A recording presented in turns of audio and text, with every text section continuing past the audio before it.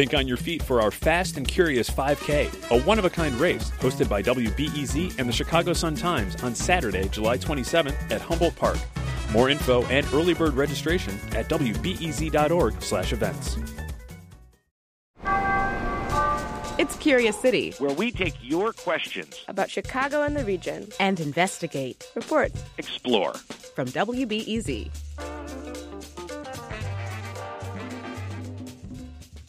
Logan Jaffe here. This time on Curious City, Half Day Road. If you don't know it already, it's that long suburban stretch of road that runs from the Skokie River area to the intersection of Buffalo Grove Road. If you're in Chicago's northern suburbs in Lake County, you've probably seen the exit signs on I-94. But why is it called Half Day? It takes half a day to get there. Because taking the whole road takes half a day. Because you need half a day to get from the city to the road. I don't know. I have no clue. Anita Silvert, who grew up in Skokie, asked us a question with this suburban myth baked right in. Here it is. What is Half Day Road in the northern suburbs a half day from? Who made the trip, and in what kind of vehicle? Well, reporter Laura Pavin found an answer to Anita's question. Google it. You are wrong if you ever assumed that this road was named for the amount of time it takes to get from somewhere to somewhere. But the question left the door wide open for Laura to look into why there's a myth behind the name Half Day Road. It is an easy mistake to make. The nature of this road, you think time, and in traveling it today, can be painful. I know that from commuting to visit my parents in the northern suburbs during rush hour. I think it's brought me to tears, actually, how long I've sat on that road. I invited Laura to come into the studio to tell us more about what she learned from investigating Half Day Road's true origins. And the details turn this kind of quirky myth-busting story into one that's a little stranger, a bit more ironic, and definitely more sad than it first seems. Okay, Laura, so where did the name come from? The name came from a Potawatomi chief, Aptakisik. He lived along the Fox River with his tribe around the 1830s.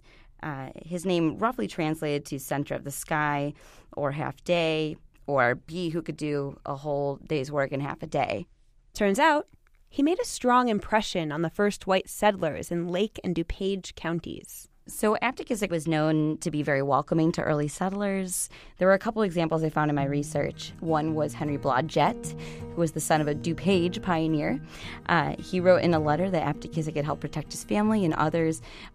During the Black Hawk War in 1832, he led them from Downers Grove to Fort Dearborn along the Chicago River.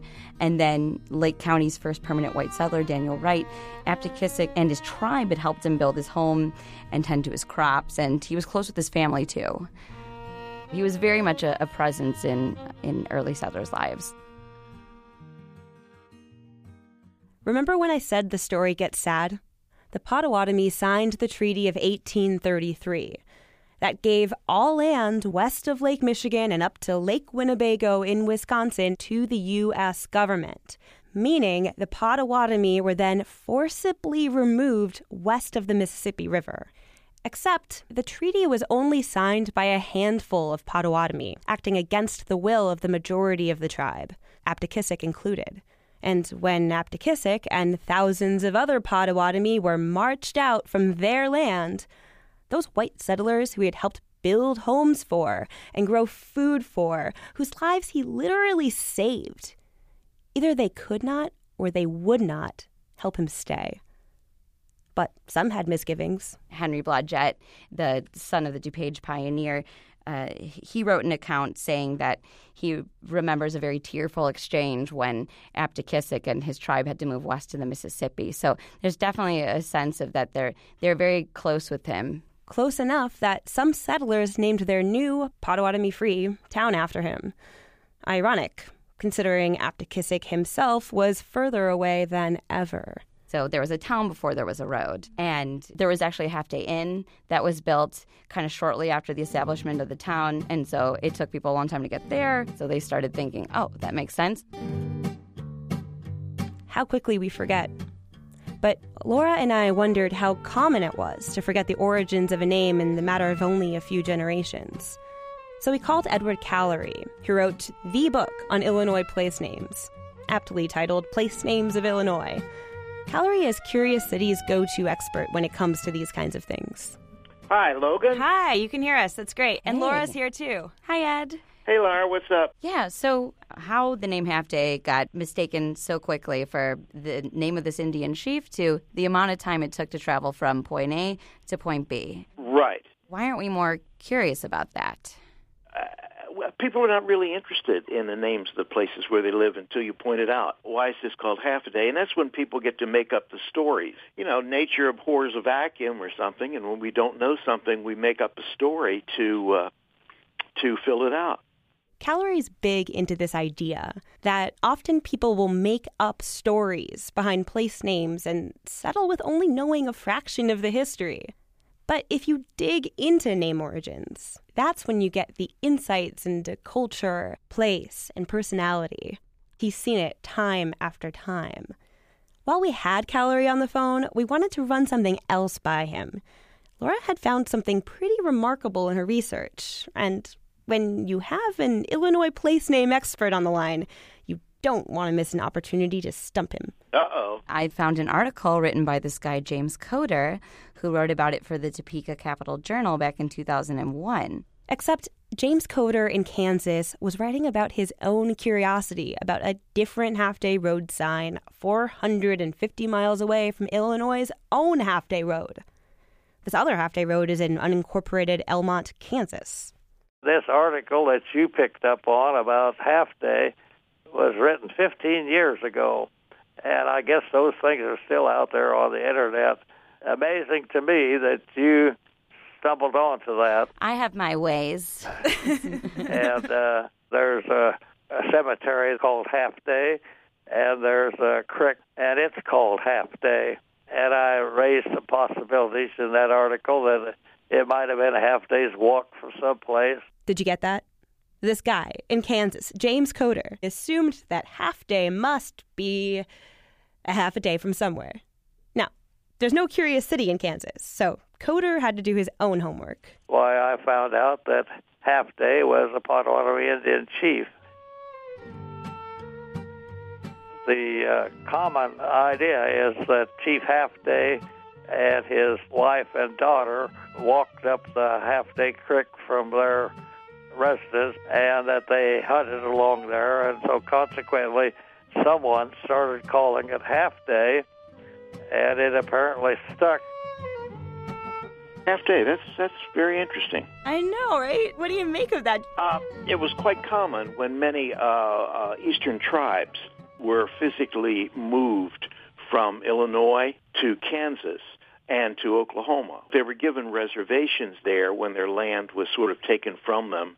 And many of the tribes, once they set up villages and all, renamed them for places and people that they had left east of the Mississippi. And that's probably what happened to Half Day. Well, actually, we found out that Aptekissic himself moved to Kansas. Oh, okay. That's what Coder told us, at least. I've been to his grave. He and his wife are both buried along Half Day Creek, and it's just in a field now. It's not marked. I was not aware of that, and I appreciate that information. Yeah. Yeah, so I'd be interested in reading his article. So it just seems odd to me that it would happen in Illinois that a town would name themselves after a departing Potawatomi chief, and then it happened again in Kansas. What do you make of that? He was obviously known to European settlers in Illinois, and he may have been known to European settlers in Kansas as well. He was a local. So people and settlers wanted to, give some kind of recognition to the fact that he was a local leader. So he's basically a local twice. Yeah. Right, and he was a local personality. It seems Aptekissic himself was kind of an extraordinary person, and that he seemed to be leaving these impressions in Illinois and definitely in Kansas. And it seems like what you're saying is that, the names that we choose for ourselves or for our communities tell us something about our own selves or how we see ourselves. Oh, absolutely. So the last question we have for you is, should we be more curious about the names of places where we live? Interesting question. And I will ask you one. Are you curious about what your given name means? Logan? Logan, yeah. What does all this personal stuff have to do with the question that I asked you about place names and whether we should, be curious or care about them? Like, I want to know the link here. Right. Most people are no more interested in the name of the place where they live than they are about their given name. Does it matter, where your ancestors came from? No. But on the other hand, I think your heritage is a little bit richer if you do. It adds a great deal of insight into who you are and where you came from. Does that make some sense? Does it make sense? If it does, here's something to consider. Sometimes place names can disappear entirely. For example, the town of Half Day, Illinois, the place named for Chief Aptekissic. It doesn't exist anymore. It was annexed by the suburb of Vernon Hills in 1993. The Half Day Inn was demolished in 2007 after 152 years of business. In its place is a Starbucks coffee house and a new development called Commons at Town Center. But if you type Half Day into Google Maps, it still takes you to the spot of the old town, named after the old Potawatomi chief, and that curious-sounding Half Day Road.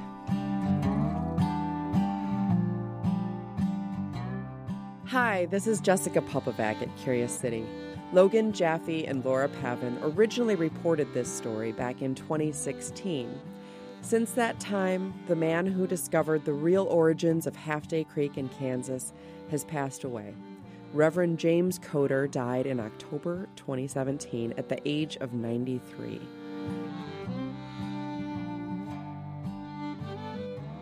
And one more thing. In 2016, a new business opened up down the street from where that old Half Day Inn once stood.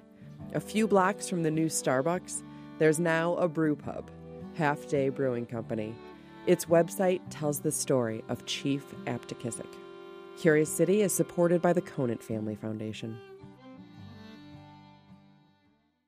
Next time on Curious City, in the 1890s, the Chicago River was filled with sewage, industrial waste, and dead animals, and it flowed into the lake, where we get our drinking water. So they reversed the flow, and it worked. It didn't smell anymore. It was like a miracle occurred here. But people downstream were not so thrilled. A wave of poo coming down from this giant metropolis is something to be less enthusiastic about? The environmental impacts of reversing the Chicago River. That's next time on WBEZ's Curious City.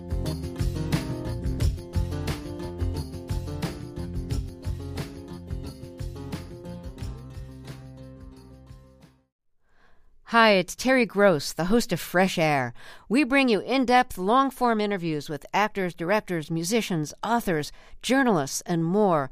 Listen to our Peabody Award-winning Fresh Air podcast from WHYY and NPR.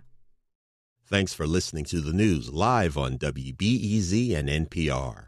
The WBEZ stream sounds great in the kitchen on your smart speaker and anywhere on the WBEZ app. Listen every day.